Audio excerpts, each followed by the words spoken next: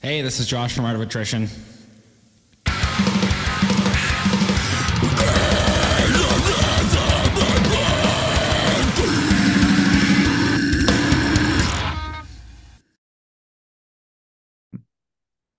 Ladies and gentlemen, welcome back to the Anatomy Podcast, hosted by yours truly, Sean Cross, over on the Sean Cross YouTube channel. Today we are doing yet again another episode, and we are hopping back up to Canada, which is really, really cool. We always love talking with our buddies up in the, well, above, country per se. And all of the people we've had the opportunity to collaborate with so far up there, that mainly being Alex Savanier of Alex Savanier Audio. He's been an absolute help, and more or less shout out to him, because if it was not for him, I would have not have checked out this band Art of Attrition, their most recent full-length album, in the first place. And I mean, yeah, shout out to him, because after listening to that album, that is how this whole podcast opportunity, this inquiry started in the first place. Really solid music that these guys have been writing. And yeah, welcome Art of Attrition. If everybody could introduce themselves, just name and their role in the band, and then we can go ahead and dive into the first half of the podcast. Hey there, this is Greg, and I play the drums. Jack, I play guitar. Josh, I play the singing. I'm Johnny. I Lovely to meet you all. And again, thank you for your We'll time. also add Jack also does the orchestrations and the bass. Johnny Oh, does badass. too. There's orchestration as well. Sweet. Yeah, and I think I remember that even being in the description of the Slam Worldwide album stream upload. So definitely good thing that you reminded me of that again, because I would have absolutely lost train. I would have absolutely lost track of that important detail. But again, thank you, gentlemen, for deciding to stop by. And I heard about the adventure that was going on for you guys, some of you to even get into this casting couch room and participate in this session with how great the weather is up there right now. So much appreciated for you guys risking your neck. Just like, we got to get this podcast, just like actually getting through what could be very severe weather compared to down here in Murfreesboro, Tennessee, with us. Well, I don't know, not getting anything. And most of the north in general of the US getting plenty of snow and even like blizzardous conditions. I've been hearing, like, participating in weather YouTube channels and shit. Like it's crazy. So thank you guys for going on an adventure and kind of risking your tails to get this podcast session done. But today, as everybody who has listened to our 45 prior episodes now, with a couple in storage, but they will be uploading soon, featuring the Human Tragedy returning, Dead Awake for the first time with Dylan, and another session that being with shit. I lost track, but that's there's so many episodes. Thank you guys for stopping by. And let's go ahead and deep dive head first into the background of you guys as people, and everything you feel is relevant as a musician, and on your journey as far as getting into Art of Attrition. Anybody may start off, basically just go as early as you wish, and take as much time as you need, but with the hour increment and stuff in mind. Let's learn as much about you boys as we possibly can this hour. Cool, yeah. I mean, for me, this is my first metal project, so this has been like a huge learning experience for me. So that's been really cool. Been a lot of fun so far. So yeah, I'm really liking that. Do you want to talk about the origin, Jack? So you guys basically created this. Sure. Yeah. Johnny and I met a while ago and had similar tastes in music. And I was a bass player back then, playing rock and roll, but that was too boring for me. Wanted the challenge, so I ended up learning guitar and just went straight to an 8-string, just double or nothing. Yeah. So yeah, we had a little jam sessions here or there, just learning the 8-string guitar together, and came up with a couple of riffs that we both liked, and similar styles, similar bands that we liked, and figured we'd take her a little farther and find a drummer. And I remember playing bass for a show or two with one of Greg's old bands back in the day, and reached out to him, and that's kind of how this all got started. Sweet. And didn't really start until the start of the pandemic, so we're a pandemic band. Pandemic band, let's go. We got another one on the podcast, baby. So if anything, amongst you gentlemen, I would then want to ask, who has like the earliest recollections, like maybe the earliest point in their lives as far as getting into music and getting into playing other local bands, participating in other local projects before they ended up contributing and building up to what would be Art of Attrition? Who is the founding member? I would say it'd be Johnny and myself got her going. What would be 2020? Is that when we started doing this? I think so, something like that. Yeah, it's That is pandemic time. Yeah. Okay, cool. So, let's see. In that case, with you two being the founding members and stuff, and you mentioned already that you and Johnny ended up having other projects that you were participating in before.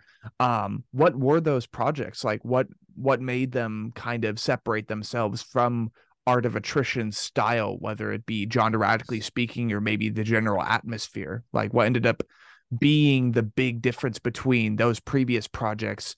How did they get started, all that fun stuff, and how did Art of Attrition end up getting decided upon ahead of those, in place of those? Yeah, like I mean, I was playing bass in a rock band for a while, and yeah, it's a completely different type of music, but it was just from buddies from high school, so grew out of that, and then there was a sludge band after that, and just still on the bass, but I was listening to other stuff, but just playing in friends' bands just to have a good time, be a part of something. But yeah, that was kind of the fall or the lead up to how Art of Attrition became its own thing, playing the music that we were listening to and wanted to play. Yeah, and I was kind of the same, just random high school band projects and stuff like that. Nothing really that ever went anywhere. And I think we just ended up meeting kind of through friends in the music scene. And then, yeah, I think you literally just messaged me one day. I was like, yeah, you want to try this band thing out? I was like, okay, yeah, let's give it a shot. Sweet. Yeah. And like with you guys mentioning that this ended up being a pandemic project, a band that ended up getting really started because you guys had the time and everybody had more than enough time on their hands to attend to various creative mediums they weren't able to before, or at least not as much. Are you guys pretty spread out across the Canadian, like, Canada and shit? Like, are you guys in different cities? Are you guys like 3 hours apart in total? Like, how much does it spread for Art of Attrition across Canada? Well, right now, I think, Josh, you're furthest away. You're what, hour and a half? The roads are real bad. Yeah, about an hour and a half. Yeah, up in Edmonton, and then the rest of the guys, they live down here in Red Deer, which is where we all currently are because we were playing here last night. Yeah. So we woke up, had a nice little brunch, little podcast time. Yeah. Greg's a really good job. Casting couch. Casting couch. Yes, sir. Let's see. Okay, so like with Art of Attrition, then you guys kind of get that assembled, and you guys got the founding members and stuff. How did the other two end up getting involved into the picture? You said like you guys just ended up meeting online and talking as friends and stuff, and had a similar taste in music. Like, well, we had to come down to this very couch. It was a process. Yeah. They had a strip. So that is the casting couch. Okay, I understand now. We're looking for a bass player. Bass and drums is usually the last piece I'm understanding. It's like, yeah, we could use a bassist. Go ahead and hop on, No, that's great. So obviously you guys have a collective understanding for what you want to make for Art of Attrition, which is more or less like blackened deathcore, blackened symphonic deathcore, with like very, very heavy, as I was listening to your latest album, very much some symphonic elements in there too. Some like almost electronic elements, which I thought was really interesting. And it does help distinguish Art of Attrition from even other bands in Canada, really, that I listen to on the regular, that being Angel Maker, Carcosa, Brand of Sacrifice, even Nihilist. all these like heavy fucking projects. And I noticed that with Art of Attrition, like sure you have the Black and symphonic label, but there's plenty of like electronic elements in there too. So what do you guys like on your own? What do you guys end up listening to? What are some of your like favorite artist albums that to date that really have helped you forge your sound and forge what you contribute to Art of Attrition? I think like when we were writing The Void Eternal, I was listening to a lot of Arcspire and Slipknot and Belphegor. So I kind of put all of those influences into that album.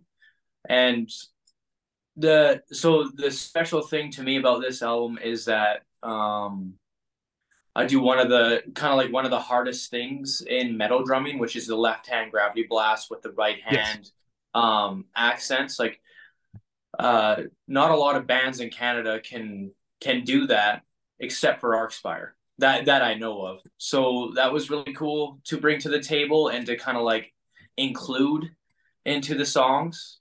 Yeah, and then all the symphonic parts really add to the atmosphere, and then all the chunky riffs, you know, it's good. It kind of breaks it up, the monotony of your typical black and deathcore, you know, because it kind of just gets almost tonal sometimes. Yes.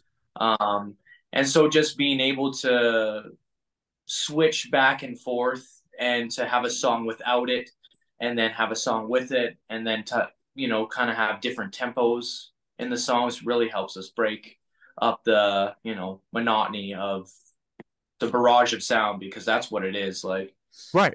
You know, only listen to that kind of stuff for so long before it just kind of is like a mashed potato. Yeah, no, I absolutely agree. Like blast beats are fun. They're really good for like bass heads and shit. Maybe people who first, when they were getting into music in general, were more or less getting into EDM.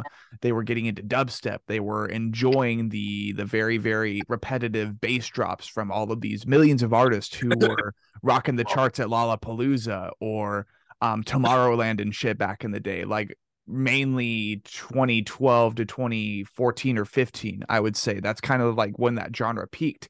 And, you know, I allude to my own musical journey, really, because that's what I started out with. I was a bass head, and that's why I plan to be a bassist, but we'll see if that actually fucking happens.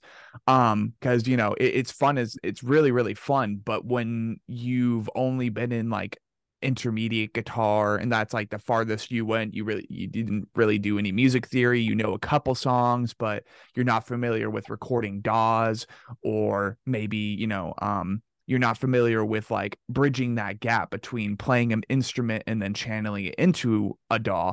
It's like that's really the only wall there right now. But absolutely, dude, like the bass and the drums have always been like my favorite part of a band when it's not the vocals. And like guitar, of course, you got to shred, you got to add those solos in there, you got to add another voice that happens to not be a human voice. But it's always been like gritty varials or even Kublai Khan, just like hardcore gritty fucking sludgy muddy bass. And then if you got a solid drummer, better term, then you really got an interesting formula going on with what is supposed to be one of the heaviest, but newly the most marketable, or at least, you know, a genre that's becoming more marketable, with titans like Lorna Shore or Brand of Sacrifice kind of taking the reins and bringing that genre into the forefront of music. Like even Revolver and shit are talking about bands like Lorna Shore now, and it's been really cool. So if anything, Greg, whilst we're talking about the chops, while we're talking about your drumming efforts and what you ended up cranking for this album, because it sounded absolutely fantastic, especially with my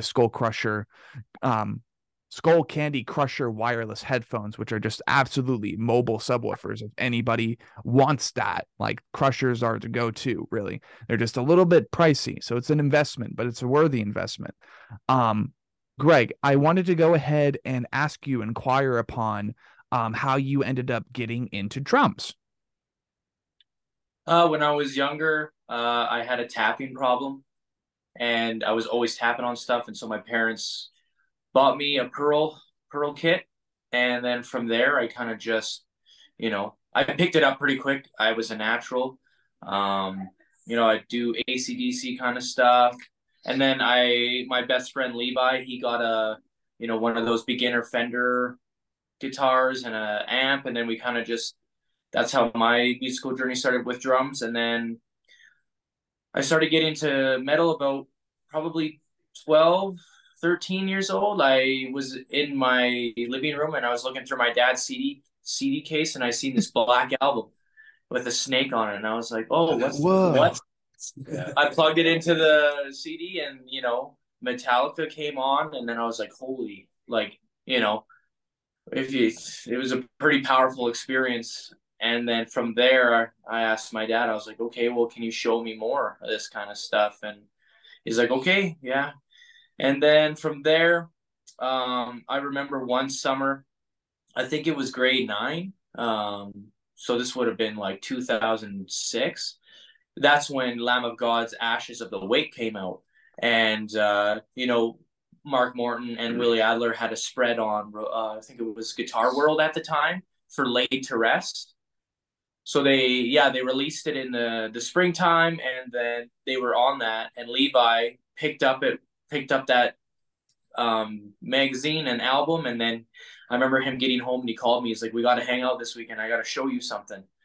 And then he came to the house and then he's like, "Listen to this." And then like Laid to Rest, Hourglass, Now You Got Something to Die For, The Faded Line, all those. And then from there, we just started exploring through Revolver magazine and all those hard music magazines, and we started finding bands, Black Dahlia Murder and Mastodon and Soilwork, and then eventually we started getting into the even heavier stuff like Cannibal Corpse, and like the black metal Dimmu Borgir and Septic Flesh, and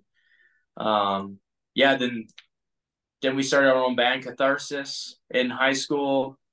And then it was Before the Unseen. And then after that, it was Awaken the Abstract, which Jack played with us for a little bit. And then after that, I kind of took a hiatus on the drums and went to work on the Pipeline. Okay. And then I remember I was still kind of playing music with this band called The Similis. And we played a show I think actually it was Dissimilis, and then we went back to Awaken the Abstract, and we played a show with Arcspire. And oh shit, I remember that it was their All Shall Align tour, so they released All Shall Align, and they were doing it across Canada, and I had no idea what was about to happen. They played their music, and I was like, "What the fuck is this?" Like, it's so crazy. I was watching Spencer Pruitt. I was like, "Holy cow!" Like, this guy is just wild. And from that day, I was like, "I gotta do that. Like, I gotta learn to do that." And then I started listening to Origin, and then John Longstreth with his heel toe kind of stuff.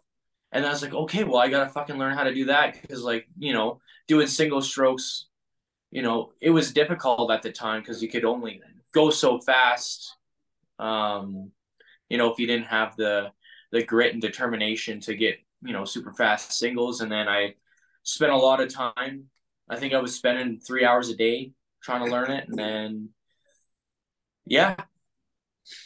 and then my other band, Plaguebringer, is I joined that band, and from there I learned a lot about just like composition and how to like compose the music. And then I've been with them for about 6 years, and then Jack sent me some songs, and he was like, "Hey, like, would you consider doing some drumming?" And I was like, yeah, I'll give it a go. And then it just like we were rehearsing and it just clicked. And then we were all like, when we're in the room together, we write really well. And then we spent, I think, a year and a half writing The Void Eternal. Sweet. And then we recorded with our good friend Diego from Oracle Studios, who is an amazing person. And he's like, he really gets the best out of you. And then, then we released it, did the music video and then the lyric video. And that's kind of here where we we're are at today. And yeah, last night I think was our fourth show we've ever played, and we headlined last night, so it was really cool. Sweet. No, that's actually really cool. If anything, too, real quick, I would want to ask you, like, what is your favorite thing about drumming, period? It's just very. It sounds counter to what you hear, but it's relaxing. Mm. I don't know. No. Oh, I think like drummers will understand. Like it's just a nice. It's like it's just it's nice to be behind the kit and just kind of just work on stuff. You get to if you're really passionate about it, it doesn't matter what you're doing. Yeah. But like yeah, like the sense, like if you get something, like for example, like you know, if you've been working at a song and you you're struggling, but then a couple weeks later you finally nail the part. That's always really good. And yeah, that's my favorite part. Is just like it's a nice safe space for me, I guess. Yeah. And I mean, being a drummer, man, you have to be in really good physical shape too, I would imagine, to be able to play the drums like you do. Like there's not been, except for maybe Silent Planet's drummer, I haven't really seen any other drummer who is like as ripped as they are, because they're like having to be so relentless and so like consistent, and like, dude, their legs and everything are just ripped to shreds. I'm like, yo, dude, what the fuck? Like maybe I need to get into drums. Maybe that's the that's the way I turn into one of these celebrities, is just like learning to smack the kit and just like having a consistency, a pattern to it. Because it's really the heartbeat of the band. Once you hear that drum kit, once you hear those certain blast beats, those certain patterns, and of course, like, you fine tune to the music that you're creating, right? And you like end up becoming one with the music. And especially if you're working with the right people, if you're working with your friends, your brothers, that sense of camaraderie and that sense of resonance, really, like you all become one for a second. And that's kind of like what the Anatomy podcast is. It's like really just dissecting like how, who, when, why, where, all that shit, as far as like all the major components of this one thing, this band, this project, this collective effort that is Art of Attrition. But absolutely, for starters, Greg, thank you for providing us insight on your background as a drummer, how you got into drumming, your inspirations and stuff, and yeah, how you do everything that you've done so far for Art of Attrition, which is really good project. And again, I'm happy to have you guys on the podcast. It's really cool. So next, I guess, because everybody wants to know about this. Everybody still has that frontman syndrome, to like, no matter how much time passes. Josh, same name as my best friend, my actual twin, not legally speaking, but he's only 15 minutes older than me. Really cool to be having another Josh on the podcast. I would love to go ahead and deep dive into your background as a frontman, how you got into vocals, the various projects that you participated in, very similar fashion to what Greg ended up explaining to us just now concerning his drumming background. And yeah, tell us your story, man. We want to hear it. I think we could do that. I also played bass first. I played bass band in Victoria for couple of years. Before that, I actually was pretty big into like concert band and jazz band. I played trombone and tuba for a while. Had a lot of hot air, I guess, so it kind of lends itself to singing this kind of singing. So right. Yeah, I eventually moved up to Prince George and joined a band up there, and then playing at a festival. They're called Seraphic Nihilist. And I played with them at a festival outside of Prince George called Metallian Fest, which is no longer happening, unfortunately. There were a couple of good years there, though. While I was there playing with them, I met the guys in Proto Sequence, which is the other band I currently sing in, and decided that I would move to Edmonton to join Proto Sequence. So following that, we also recorded Diego. I don't know if you talk to any bands in Western Canada, like 90% of them know Diego and have had music mixed and mastered by him. And he is every bit as phenomenal as he is described as. He is excellent at what he does, and he's a really, really great guy. Sweet. So if you're ever in the market, I'm just going to shamelessly plug Diego Fernandez. Absolutely, man. You gotta represent who's like behind the mixing, the final product of what you guys have done so far. So absolutely, man. Shout out to Diego of Oracle Studios. Yeah.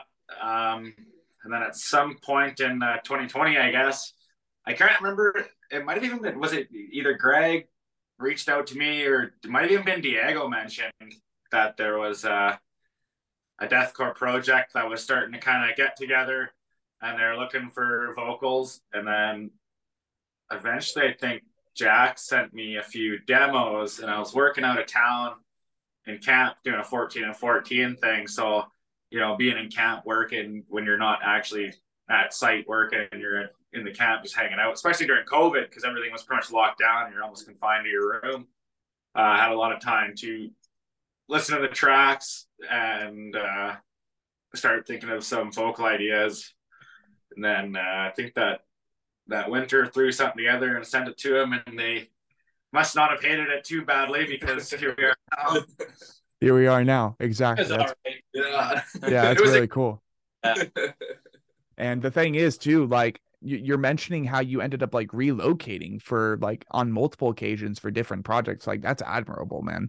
That's really admirable and respectable. Cause like just speaking for projects in general, even, with the pandemic in mind and stuff like that, precursing that, it's like, I don't even know. There's a lot of devotion behind that. So from early on, I can tell you were very intent on becoming serious about music and art and what you do for this band. And concerning your bass guitar background, because obviously not even seasoned bass guitarist over here, barely learning, barely getting into the process, whilst also having 7 to 8 years now of self-taught and outsider taught vocal efforts and stuff.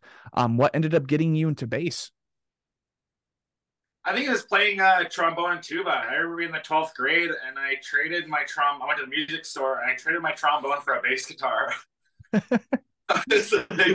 I'm over band class. We're gonna start a punk rock band, and so it made a logical sense. The type of parts you play on a tuba and trombone, a lot more rhythmic and holding down the low end. So that transition made a lot of sense. Just had to figure out how to go from tooting a horn to plucking 4 strings.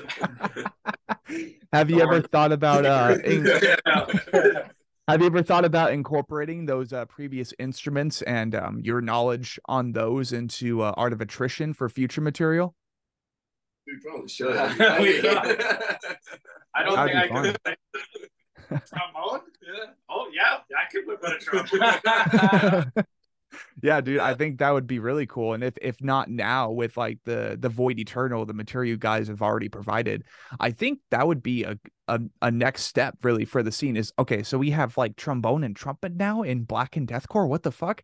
Have it be jazz fusion. Exactly, dude. Make it jazzy, make it funky, make it like very speakeasy vibe, and then it just flows into a breakdown. That would be great. There are bands too that I've interviewed previously, that being Nail Splitter. I forgot what they're based in because it's actually been years since I hosted them on the podcast, but they had their first EP, Hail to Agony. And all I know is I think they're planning on incorporating sax into like deathcore slash the genretic blend of music that they're planning to do, and mainly because of bands like Rivers of Nile, because apparently they do that type of thing with their music. They incorporate saxophone into their music, and I'm like, God damn, that is a good next step for just music in general. So that's really cool. And it's really cool to know that amongst, all the other talents in this band, Josh, that you have that sort of background with like not even just bass guitar, even if it was until further notice temporary, like you had experience with those like outside, those very foreign instruments to metal. And I would be very intrigued to see, you know, the potential incorporation of those instruments into the music, but no pressure. Absolutely no pressure. So if anything, Josh, seems to have been decided. We're gonna have that. There you go. So who let's see. As the vocalist and stuff, like, do you guys kind of collectively decide upon the lyrical content for Art of Attrition, or is it like, you know, just the vocalist? Like, who's the main captain of the ship when it comes to the lyrics that you guys write for your music? I take suggestions sometimes. But it's okay, cool. Let's see. In that case, Josh, real quick, name a couple like bands or artists that have kind of helped you forge your efforts for Art of Attrition. This one is going to come from way out in left field. Okay. But Core Blood.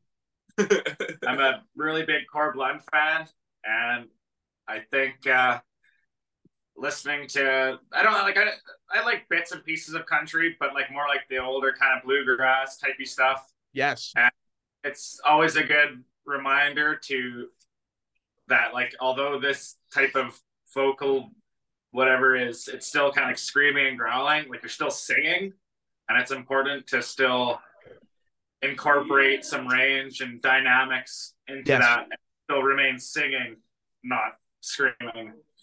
Yeah. So that's influencing that. And then I've been listening to Lorna Shore for a long time. So like I remember like the when the Alliance came out, like Bone Kingdom, that kind of stuff way back when, and Psalms was really good. Like way before even CJ McCreery was in the band, like back when it was Tom Barber singing. Yeah. I was really big into that. Misery Signals as well was a massive influence. I got into metal really late. Compared to a lot of people. I think it was a fellow that I worked with at a department store when I was like 18 that showed me Slipknot for the first time. And then I kind of got into metalcore and emo and that stuff. And then I heard Misery Signals on a metalcore playlist. But what was different about it was that my introduction to Misery Signals was the Absent Light album, which was 2013, I think, compared to a typically like Controller. Yeah. Or of Malice and Magnum Heart back then. Right. No, that's really cool. Yeah, I think those are the top three. Sweet. Yeah, that's badass. And to know that you're like among many others in the scene that I just have yet to host on the podcast regarding their respective bands. It's really cool to have someone who's like an OG Lorna Shore fan, because I will wholeheartedly admit that when it comes to the Lorna Shore discography, I really only got engaged with the Immortal cycle, you know, after that great vocalist migration, the great vocalist transition between David Simonich, CJ McCreery, and what would be Tom Barber. You know what I mean? It was a very strange time, and it was a massive, just like, I don't even know. It was almost like the scene got distorted a bit. And I mean, I've talked with bands like Awaken Providence on the podcast about it before. Shout out to them. Because it was just a strange time. It was a strange time for labels like Unique Leader or Outer Loop Records. It was definitely a different time, and only seldomly, I think back in 2020 or 2019, that I actually go back in time, mainly out of boredom, to listen to the older material on Lorna Shore's discography. So I guess, like, regarding that, because, you know, that could be a question people would want to ask regarding the participation from an OG fan. What is your top Lorna Shore song of all time? I think it's got to be Retching and Torment for sure. Like, just that opening slam riff. It's too good. It's every time I hear it, just like you know. No, absolutely. It's fantastic. No, it's badass. I got favorites from all of their albums. Like most of Immortal, I was really big on, and This Is Hell I thought was excellent. But I think overall, yeah, Retching and Torment is my favorite. Sweet, badass. And with that, we kind of wall off that segment. We talked about Josh Hahn's background and everything that he does. Also, I gotta say, dude, probably like the richest and most like Canadian accent, I think, from anybody that we've had on the podcast before. Like, if I had no knowledge that you guys were from Canada, I would even think there's a little bit of Irish in there, but I love it. I love it, dude. It's great. And it adds variety. It adds like spice to the podcast session itself, just to hear these different dialects, hear these different tones, and just like, I don't know, accents from around the world, dude. Like Malaysia so far, Australia, Canada.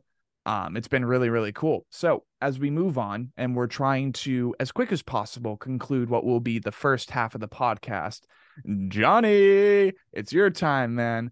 So I want to, dig into your background a little bit, because as Greg was mentioning near the beginning of the session, not only are you a guitarist, man, but you also handle the orchestration or the orchestral elements of Art of Attrition. So obviously there's a little bit more to you than meets the eye, my friend. Let's go ahead and dig into it. Tell your story. How did you end up getting into like your first musical instrument? How did you, end up getting into everything the similar way that we've been doing and we've addressed with Greg and Josh now? Go ahead and tell us your story, man. I mean, I wanted to play guitar for like as long as I can remember, like way back to being like a little kid. My mom was pretty musical. She made me take a couple years of piano lessons before she bought me a guitar, which was kind of a pain, but I really appreciate that now. So yeah, I probably started playing guitar when I was 10 or 11. And I was really into just like rock and roll back then, like a lot of the stuff, Hendrix, Led Zeppelin, all that kind of stuff. Like I just spent hours with my, beginner Fender Strat set, just jamming that stuff out.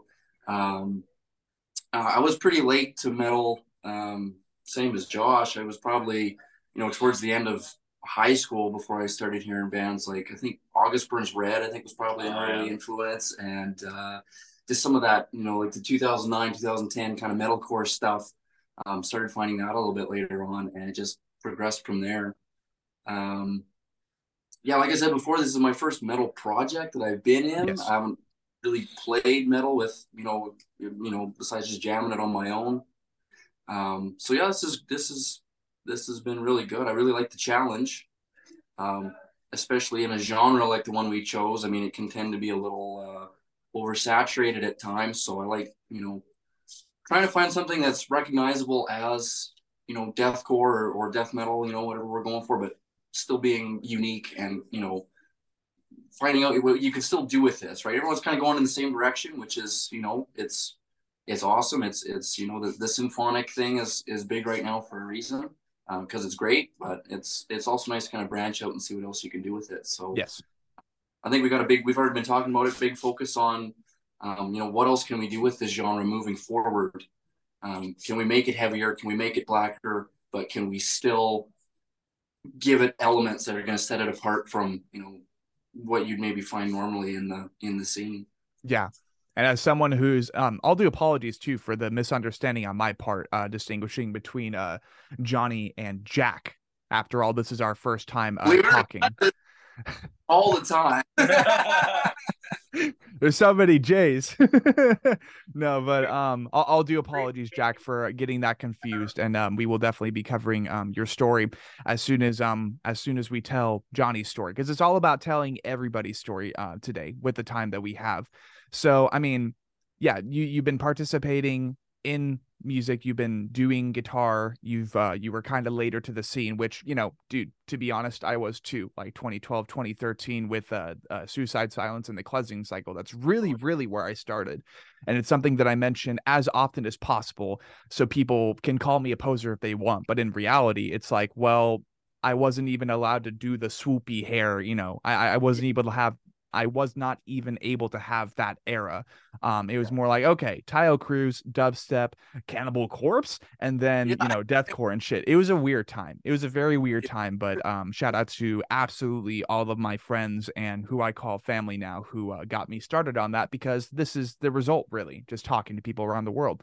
But, you got started later, for compared to most musicians in the relative scene. But, I mean, as a guitarist and shit, dude, who are some of your like biggest guitarist influences, like as cliche as the joke is now, just milking that who's your favorite, it's like also it's important to recognize and acknowledge like who you've been inspired by, who you've have aspired to becoming a musician, because just getting into music, man, becoming a guitarist, becoming a bassist, becoming a drummer, becoming the main orchestral influence, for example, like Jack, it's like there's so much time and effort that goes into it. It's like that those first 1,000 hours or something, that's when you really devote to it. That's what people have said before in time, whether they're in a smaller band or whether it be Sean Clown from Slipknot. Like, you have to put time into it. So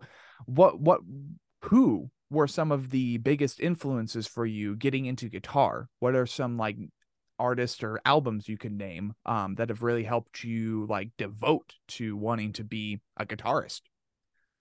Yeah,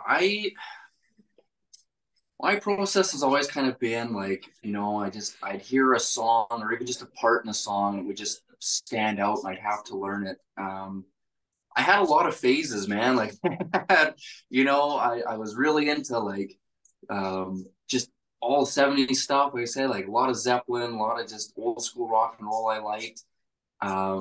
Big love for 90s music of all kinds.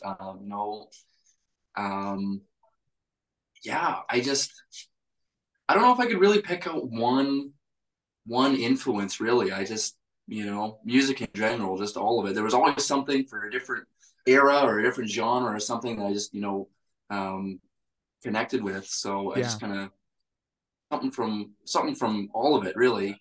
Yeah. In metal too, it's still hard to pick one. Yeah, I mean, because there are so many of them. Oh, I know. It's hard to find. It's a real challenge, I think, for someone to come along and do the next like groundbreaking thing, because everyone it's kind of like it's already there. Like we've kind of maxed out at this point, So it's like who can go faster and who can do the more stuff, right? So it's I don't know. Yeah, it's just it'd be hard to pick one influence, I think. Right. Yeah. Yeah. And I mean, I compared to that incredibly well, because like up to this point, right, it's been 46 or so episodes of the Anatomy podcast, and like recalling what I said with like my own musical background, starting out with bands like Katy Perry, or not really bands, but just musical individuals, Katy Perry, Tayo Cruz, Hot Shell Ray. Like, I will be absolutely transparent when I admit that was a phase for a little bit, because those were the that was the environment I was surrounded by. It was like richer, kind of above mid tier class school and environment. These kids who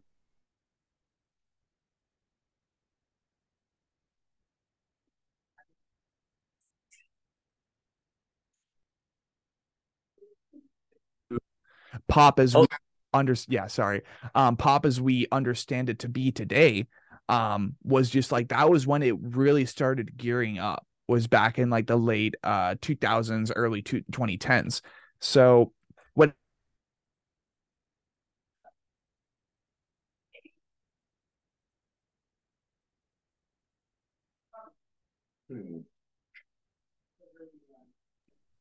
it's nothing compared to going back in time. Sorry, people. Seem to be having some mic issues today. And this is a Shure SM7B. Like, what the fuck? With the focus right. Like, come on. No, like you end up later in life, when you're able to really have an open mind with music, when you're able to explore different eras, different genres, you find something in all genres as a musician, as you should, that you enjoy. And sometimes I have been in conversations with musicians that, like, I don't even know, just musicians in general, who don't even listen to metal, because like it would then provide, as they call, creative pollution. You end up listening to so many different bands that like the music could have an annoying and irritating like infiltration into what you're trying to make. And it's just all these various thought processes and all these various psychscapes and mindsets that end up going into making what you're wanting to make. So I completely understand that. I mean, shit, dude, at this point, I'm a Sinatra fan. I'm a Chris Stapleton fan. I am a Torso Fuck fan. I'm a Mock Luke fan. There are so many bands and artists, so many genres, and then that's not even counting the subgenres. Like, way too much music to digest. So it's definitely hard to isolate.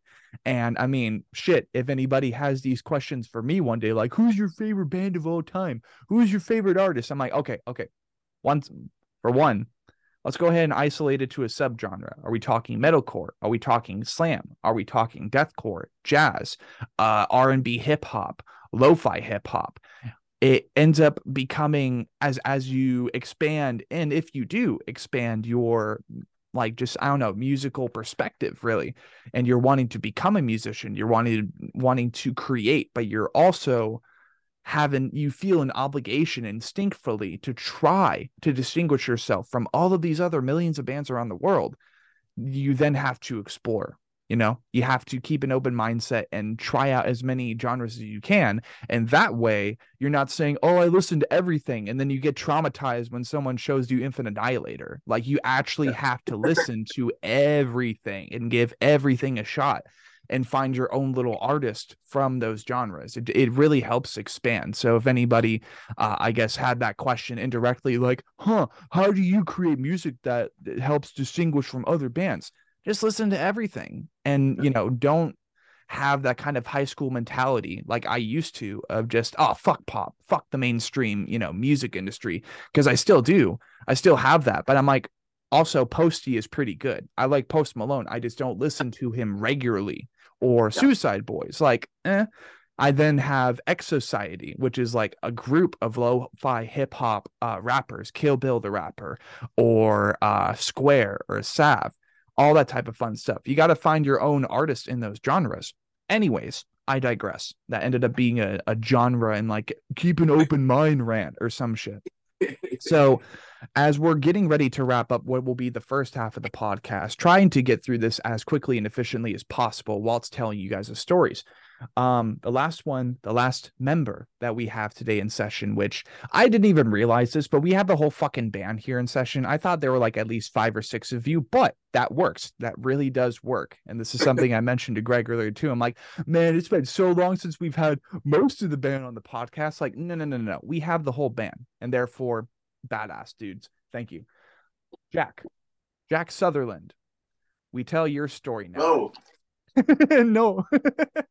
Take as much time as you wish to, man, because obviously, yeah.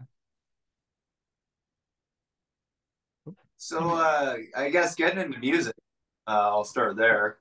I used to grow up on this. I grew up on this little farm out in Manitoba, and if people don't know what Manitoba is, it's this cold. Don't look it up. Not where. Cold, wet, miserable province in Canada with an offensive amount of mosquitoes. So, I had like this 2-hour bus ride to get to school when I was like 6 or 7, whenever that was. And my sister was getting into music. My dad had CDs. I got my first Discman little CD player, portable CD player thing, which I still have. Don't know what I'm going to do with it. But I was just borrowing CDs from my dad and my sister, and there was AC/DC in there. There was the Who, and then my sister bought the Black album, which I immediately stole from her, and that was the album that got me right into metal. And then through the years, Dad showed me Iron Maiden, which was a big influence on me getting into bass when I first started, thinking about playing an instrument. And I don't know if this was supposed to be a joke or what, but my sister's, I was going through a little bit of a country phase when I was a kid, so she, told me to, check out Job for a Cowboy. Yeah. Jokes on her. I loved it. So them and Lamb of God and Slipknot got me into the heavy stuff. So yeah, through the younger days, I was big into playing hockey, and came to a point where, you know, it was either you keep playing just for fun, or you get to that point where you try to play, professionally and take the next route. And I wasn't for any of it at that point. So, quit that and needed another hobby. Give props to my sister again. She was learning classical guitar at the time. You pluck with your fingers and whatnot. And, I tried whittling on that, and I was better than her. So I decided to take that up, and just went straight to bass from there. It was the first instrument. Throughout the years of high school, you meet some guys, and there's some bands in there, mostly rock. Nobody was playing metal, or if they were, it wasn't good. So, playing bass in rock bands, and that was fun. But I was always still listening to the metal. It came further down the line. I ended up a buddy from high school, actually, and a guy from work. They started this stoner doom sludge band called Haze, and they started as a 2-piece, but they ended up wanting a bass player, so I came in on that, and that was a lot of fun. And then eventually that died out, and it was I remember being at a buddy's house, and he had this random 8-string guitar sitting in the corner. I was collecting dust, and asked him if I could borrow it just to try it out, because I was getting into the the kind of the djenty music, like After the Burial, Periphery, and that kind of stuff. And After the Burial, using 8s and 9s, I really like that low twang, from being a bass player. So borrowed that thing, and then that kind of just took off from there. Figured out how to play guitar from a 4-string bass to an 8-string guitar. Just went that route. Double down, double down, baby. So, yes, that kind of like started. The forefronts of this band was just kind of, bringing out the 8s and liking the low E, drop E tuning, and a lot of the bands I was listening to a couple of years ago when I was first picking up the 8-string was like Version's Crown, After the Burial, and that kind of stuff. So yeah. Badass, dude. And fucking Jack over here is like, nah, we don't need a bassist. I'll be the bassist and the guitarist. Like, get the fuck out of here. That works though. It works for the genre, and it works for the technical aspect that incorporates well into this band's sound. So yeah, I mean, I think that is really a great way to wrap up the story. No. Okay, we got to touch up on your orchestral efforts, dude. Like, how'd you end up getting into that? How'd you end up like getting on the keyboard and doing what you have done for the art of attrition? Like, what's up with that? Oh shit. I guess I listened to a lot of Cradle of Filth as a kid. The Godspeed and the Devil's Thunder album is just a masterpiece, and there's a lot of orchestration in there. And I guess like the bands that were, starting to bring that in, other than like, your blackened bands like Septic Flesh and Demi Border, was like, Lorna Shore and bands like that, that really brought it in more into the deathcore genre. Yeah. So wanted to try it, see if it would give an extra element, mostly to cover up my terrible playing. It's a great distraction. Yeah, like it really helps the mix. But I had no clue what I was doing. Thankfully, Johnny's more well versed in the musical theory, so I guess shout out to my mom for making me take piano lessons and listen to a lot of classical music as a kid. Yeah. There you go. Shout out to mom. Yeah, that's right. Yeah, so we tag teamed the orchestration for the record, and it was. Yeah. I see you, Greg. Big extra presence in the mix, and we're looking into finding some new stuff to try instead of the classic, orchestration kind of style. Maybe get some synth there. I can definitely daydream about like interlude tracks where it's just like absolutely out of left field, just kind of speakeasy vibes, like I was mentioning before. I think that would be really interesting, like how you guys could figure out that type of stuff and just incorporating more classical elements and more orchestral elements, like even more than now, which is crazy to think about. And like, you know, like Johnny said before, it's like it's all about who can like peak and just really bring stuff more into the genre, and who can do this next, or who can do a tremolo solo like Adam D'Amico, and then there's like a saxophone in the background somehow. You know, that type of shit really is helping shape the genre. And it's because people are like, okay, so this thing has already been done, just like sampling and like sprinkling a little bit of choir and orchestra in there. What about bringing some fucking horns in, bro? Like, that's kind of like how music goes, and that's how it evolves. And if nothing else, despite my old man not really being in touch with modern music, and you know, not really understanding the music that I was ever into, period, even getting into recently, like the last 2 years, there's one thing that he said that does prevail, and that's that music changes, the scene changes, what's big changes. So it's like you got to keep that momentum for an overall genre. Otherwise, unfortunately, you have OG fans, you have fans that, you know, kind of gatekeep the older material maybe. And then after that, they're like, I liked when Lorna Shore was immortal. Who the fuck is Will Ramos? Because they, you know, they don't know anything about Awakened Providence or something. So it's like, oh, and like, why is this death metal? Why isn't it just straight MySpace 2000 deathcore? Oh, I hate it. You know, all this other shit. It's, you know, you have those people, but then obviously you then open up the gates to a new fan base, a new listening audience, maybe even professional vocal coaches or people who have been participating in choirs and orchestra for years. You got them checking out their shit, your shit, because like it's just different. It's like, oh, so these heavier bands are finally incorporating these other elements, like, ooh, and then you got a reaction that has like 1 million views like that, you know? So, and that's also part of the algorithm, is just testing those limits for the sake of viewership, but also just expanding upon creativity. So that being said, for me, it's currently 12:58 p.m.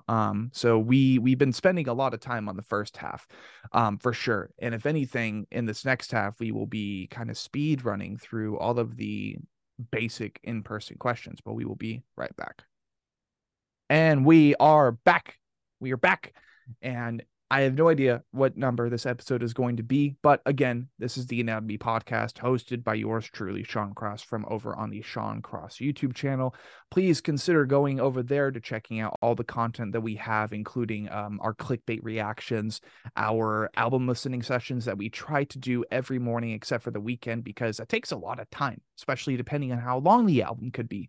We do vocal covers, or I do vocal covers. I do logo commissions, all this fun stuff. So please, and thank you, be sure to go check that out. Consider subscribing. And also, of course, you know, the band of the hour, the band of the session, go check out our Art of Attrition, their newest album, their most recent full-length album, The Void Eternal, is now out with the album stream over on the Slam Worldwide YouTube channel and distributed independently. So, gentlemen, as we are preparing to finalize this session, make history for this band and for my channel, I would say, just for the sake of more insight, more personal details about yourselves, we now talk about Art of Attrition as a band. This is basically going to be a questionnaire for everybody to answer. They can have their own responses, but if anything, our objective goal with the time that you guys have will be to get through these questions as quickly and efficiently as possible. So starting off, the band name, boys. Who ended up deciding on Art of Attrition? Does it have a meaning? Is there lore behind it? That type of thing. I think Jack literally just had a list of random band name and song titles ideas, and we just went through it till we found one that was like not that bad. It's very long, and I'm still adding to the list. Absolutely, man. That's badass. So, I mean, it was a decision. It was more or less instinct instead of like, this is what this means. Huh. But over time, as you guys have established yourself, as you now have a full-length record out, and any of the efforts that you've done for this project beforehand, before The Void Eternal, over time, art of attrition, like, you know, the art, the creative medium of attrition, which of course my ass is like, oh, what does attrition mean? So we're gonna Google that real quick, because like that's a very, very sounds like a smart word. I don't know about you guys, but so attrition being the action or process of gradually reducing the strength or effectiveness of someone or something through sustained attack or pressure. So over time, as you guys have kind of established yourself, gotten a full-length album out, have you guys ever established like a meaning for yourselves for the band name? I think the music itself is the kind of the epitome of the name, you know, because it's like the music is relentless, and it throughout it, like our live set, it's always like high intensity, lots of pressure on the crowd. Like it just very, it just kind of, it's unison. It makes sense to the music we create. So that's kind of a good connection to the band, to more or less the music. Yes. Does anybody else have the thoughts or opinions, like their own depiction of the band's name and its possible headcanon meaning? Yeah, I mean, like, you know, 350 beat per minute blast and kick drums will beat you down over a full length album. You know, our show last night, we had 45 sub drops throughout the whole thing, and I mean, I had more, but you know, I cut it back a bit. But yeah, like seeing us play or listening to our record, it's intense and relentless, keeps beating you down. So yeah, I think the definition makes sense. I think it's one of those things. It's just we picked it because it sounded cool at the time, and it just kind of came into its own. Like it worked out. So I forgot what it.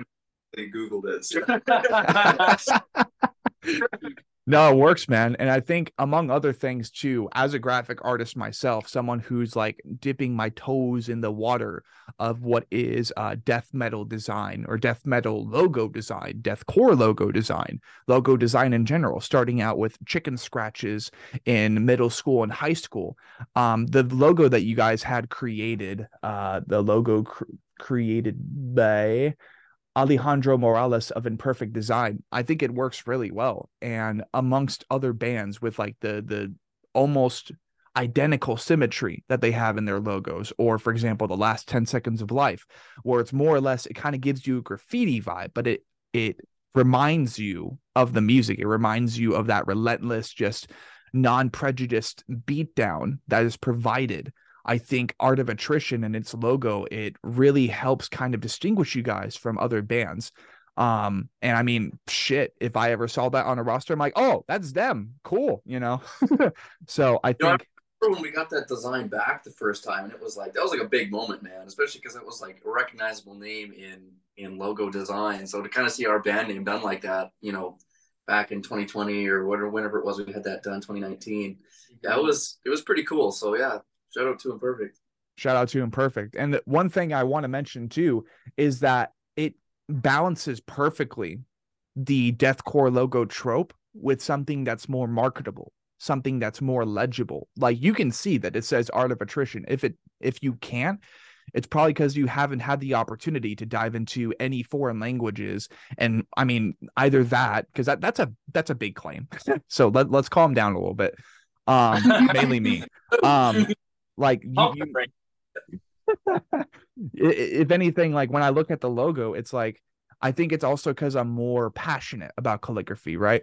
And you know, you have all these slam logos, you have all these doom, drudge, sludge, like all of these subgenres, and most of those, like absolutely, the goal is to be non-readable as possible. So I think what Alejandro ended up doing with the logo was really, really cool. And that's just talking about the logo, okay? So let's go ahead and move on from that. Absolutely, shout out to Imperfect Design, but we got to move on, you know. So if you guys would want to, also, by the way, mentioning Kaylin Stokerman's involvement in the album cover for The Void Eternal. I did not see that coming, but I can definitely tell that it's Kaylin Stokerman's, and massive shout out to him because what a great album cover. It's got a really good defining color, right? For the album, that being blue. That's why the room's blue right now. I'm like, gotta match the album color. You know what I mean? So with that in mind, right? would you guys be willing to do a track-by-track lyrical summary for the track listing on The Void Eternal before we go ahead and wrap up session? I'll give you a quick rundown. Cool. So in that case, starting with, The Void Eternal, the title track, what ended up being the creative process behind like deciding this is the Void Eternal? Like how did that go? Johnny came up with the name. It was actually supposed to be the name for Understanding Hate, but just thought it was such a, iconic name, and so made it the intro name instead. Kind of made a elemental kind of intro for it, and figured, if we're gonna stick with it album name, this would be the perfect song to make it now. So that's badass. And I guess it's been quite some time, and I'm noticing it's only 8 seconds. So I assume this is an intro. This is more like an instrumental or something, correct? Yeah. Cool. All right. So with that being said, was there a specific reason behind The Void Eternal being the album's name? Is there any like overlapping theme lyrically with this album that The Void Eternal ties to? It sounded cool. The album sounded cool. Right. Yeah, fair enough. Okay. Track 2, that being Apoplexy. What is this going? What is lyrically going on here? It's about being mad. I don't know. It's just early 20s, having kind of a rough patch, so it kind of dives into that a little bit, and some of the feelings as a result of some of those circumstances and situations. It's kind of more on cool emo side of things, I suppose. Yeah. And after all, the definition for apoplexy would be unconscious or incapacity resulting from a cerebral hemorrhage or stroke. That's pretty intense. All right. I like that. We have track 3 then, the Malthusian Catastrophe. That's a big name. That's a big name. What's going on here? Yeah, it's so I don't know where I heard that, but I think I was getting lost in the internet, trying to find the end of the internet or something. I was pretty deep, but I stumbled upon this theorem made by this guy called Thomas Malthus back in the 1800s about how the world's population would exponentially, yeah, that one would grow, but we would run out of space, run out of resources to feed that population. So that's kind of what his theorem was, and it's like that's kind of metal as fuck, actually. It's like you can kind of see it happening in the modern world right now. So it hit hard. I told Josh, just like, hey, this is a wicked title. What can you do with it? And yeah, he wrote some amazing stuff for it. What's the opening line? I feel damned. I feel damned. Damn. Yeah. Yeah. Yeah. And it just fucking hits you like a frying pan. It really does. I do remember that. Like, I don't know. What's up? Just cast iron frying pan. Oh yeah, absolutely. And like, especially like that's the reason I start with these albums. Like I start my day with albums like this, people, and it's so fun. It helps wake me up a little bit and prepare me for the grueling 10-hour shifts that I do every weekday. Like it's a great way to start the morning. And this was definitely one of those albums that, like, because I listen to albums every morning, it kind of gets lost in the sauce. It gets lost in the memory banks, but the homework's there. And I remember loving this album, and especially when lyrically the songs end up alluding to, philosophers and their theories and stuff, their ideologies. That ends up being the reason why Silent Planet is like one of my favorite bands in the world. So shout out to you guys for absolutely killing at least the references, you know what I mean? And alluding to these actual people and their actual philosophies and stuff. That's really cool. Track 4, we have Deep Red. It's on a very similar note. It's more about the fishing industry and how abusive it is towards the oceans that we've got around. So I grew up on the coast of BC, so seen a lot of a lot of good out of the industries, but a lot of bad as well. So Deep Red is kind of a play on Deep Blue. Oh, I The like blue is that. red. Yeah, and I mean, after all, like when you think of incidents and stuff, right, with oil rigs or something, or just like chemical spill, sometimes the shores would wash deep red because of the oil. You know what I mean? So I mean that works pretty well as far as applying it to the cons of like major corporations and stuff, and what could be their intentional mishaps that complicate world progression as we understand it today. Um, Track 5, we have Under the Weight of Apathy. What is going on here? That was the first song that we did together as a group. I think that was the song that I sent. I did kind of like a demo track, and I kind of just was like, let's write something kind of moody and depressing with like, there was no, like, because the Apoplex, all the other songs I feel like very personally like relate to, but this was a little bit more of like, let's just dream something up that's not like, we'll fabricate something here.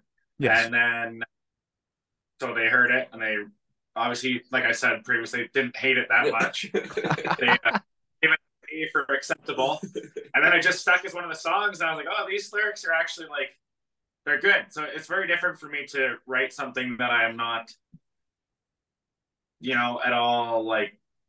It's not something like pertaining to a specific point of my life or a certain emotion or something I feel passionately about. It is very much just like, let's just throw some shit together and make it work. And it went really, really well. So fantastic, dude. Yeah. And you said that when it came to writing this track, this was the first track. This was like kind of the pitch. Just like, hey, I am serious about being a vocalist and I would love to participate in your project. You said you ended up sending the demos for like the vocal work for this, right? Or did they send you the instrumentals, you put the vocals on, and then you sent it back? Yeah, that's what happened. So they sent me the tracks, the kind of a scratch track type thing. I believe there's like 4 at the start. I can't remember all the working titles and what ones it was, but Under the Weight of Apathy was the very first one.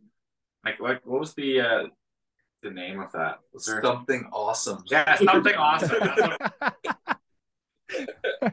They're like, yeah, absolutely. No, that's really cool. And like to see, that type of work, your debut efforts really with this band come into fruition and at least get, placed halfway into the album. That's really cool. That's a good touch. That's the music video about as well. Oh shit. Okay. I mean, I gotta check that out then. Yeah. Yeah. Exciting to watch. Sweet. Then after that, we have track 6, Understanding Hate. Yeah, that's a bit more of a doozy. I really love that song. Just like we talked about earlier, just how relentless the music is. Like that song, just from end to end, is just beats the shit out of you.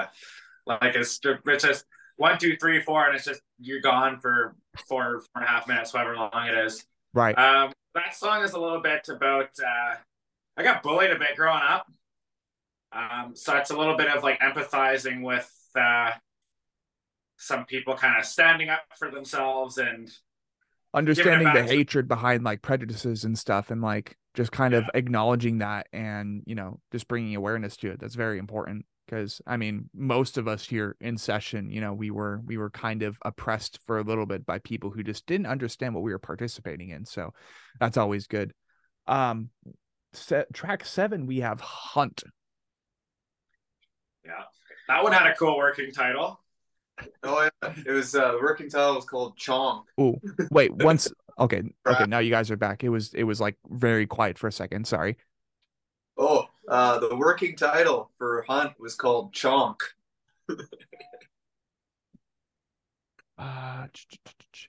It seems to be blocking out again. I'm not sure what's going on. It's like getting really. I can hear you guys better now, but I think it's going to depart again here pretty soon. Oh boy. Okay, I can hear you guys better now. You may continue. Sorry. Okay. I think you're asking working title for that. Ah, damn it. Yeah, I don't know what's happening, boys. The sound seems to be going low on you guys' end, except for like when Greg decides to go, I'm not sure what's going on. The working title was called Chonk. I can't hear you guys at all now. What the hell? He starts doing sign language. He's like, I don't know what's going on. Let's see. We can hear you. Okay, yeah. Say something. Okay.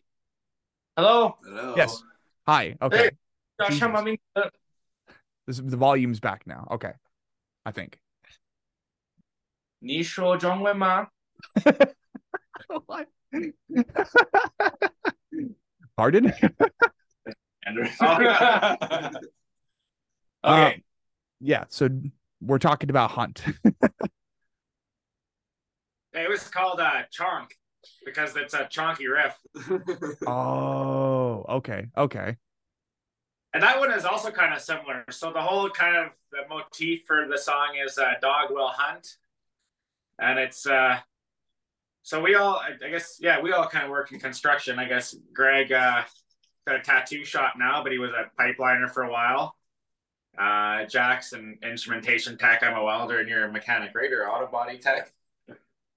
So kind of dives into a bit of the predatory nature of some companies, especially in oil and gas. So kind of similar to Understanding Hate. It's kind of angry, kind of punky, kind of chonky. Sick. Yeah, bringing more awareness during the album. I really do. Yeah, that's really cool. Track 8, we have The Hive Inside. What's going on with this? This sounds like a horror movie pitch, okay? I think this one's about addiction, not personal. More, I grew up in a very small town, and as some more industrial activity has came through the town, it's kind of gone from just a standard drunkenness in parks and stuff to needles showing up and things getting a bit out of control, but trying to be understanding of the struggles that a lot of people go through with that, and how difficult it can be to pull out of it, especially when you slide down that path. It seems like the world just turns more and more against you. So yeah, that's the hive inside. It's kind of taking control of the situation to feed the addiction and taking over the body, so to speak. Right. Really haunting lyrically speaking, because that, like, with that context in mind, yeah, addiction is a terrible thing. I've known a couple people who have gotten addicted to certain substances out of just, like, I don't know, just depression and stuff. They're trying to look for an escape, and that's the only way they feel is the escape is just getting hooked to a substance and relying on that substance, looking for that band-aid, looking for that temporary solution. So it's definitely important to bring awareness to that. Track 9, to conclude the record, we have To Dance in the Den of the Snakes, which I like that title. I really do. We do too. Yeah. Cool. And we got shirts about it. Greg made up, or did you make it, or did we commission that? We commissioned. Okay. Oh, shit. The audio seems to be cutting out again, boys. Sorry. I can only hear you slightly in my left ear. Hello. I don't know why the hell that's happening. That's annoying. It looks like we're connected now. Nah, it's still really quiet. Ah. Agreed. I wonder what's going on you guys' end, or maybe it's me. I don't think so, but I don't know. We see that you have full bars, and then we have full. Okay, I'm hearing better now. You think that's on purpose? Oh, cool. Yeah. Can you hear us now?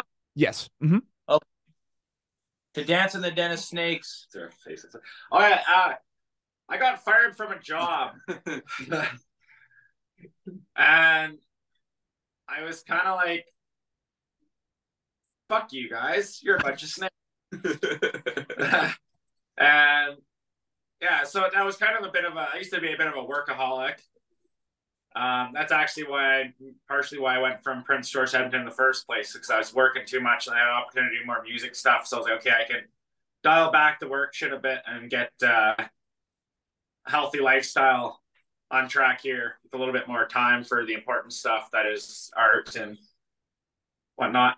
Right. So To Dance in the Den of Snakes was kind of about that, exiting that a little bit and making more space and time for, like I said, the important things. Yes, exactly. Like What's learning that devoting to companies and devoting to corporate anything really, like as much as some people do. I mean, I'm guilty of it too with the 50 hours a week and shit. It's hard to break away from that when, you know, that's what you need to depend on sometimes. But then once you take that final leap, once you're in legitimately a good position to do so, you can afford to do so. That's when you really like free yourself from, you know, your normal 9 to 5, your average 9 to 5, like wherever in the world you may be. But it's important to always recognize that, you know, you got to be prepared financially and emotionally, psychologically for like everything that could happen, but also don't base the future off of what ifs. You know what I mean? Yeah. So that will be Under the Skin of the Void Eternal. Thank you, gentlemen, for your time here on the Anatomy podcast, whatever number episode it ends up being.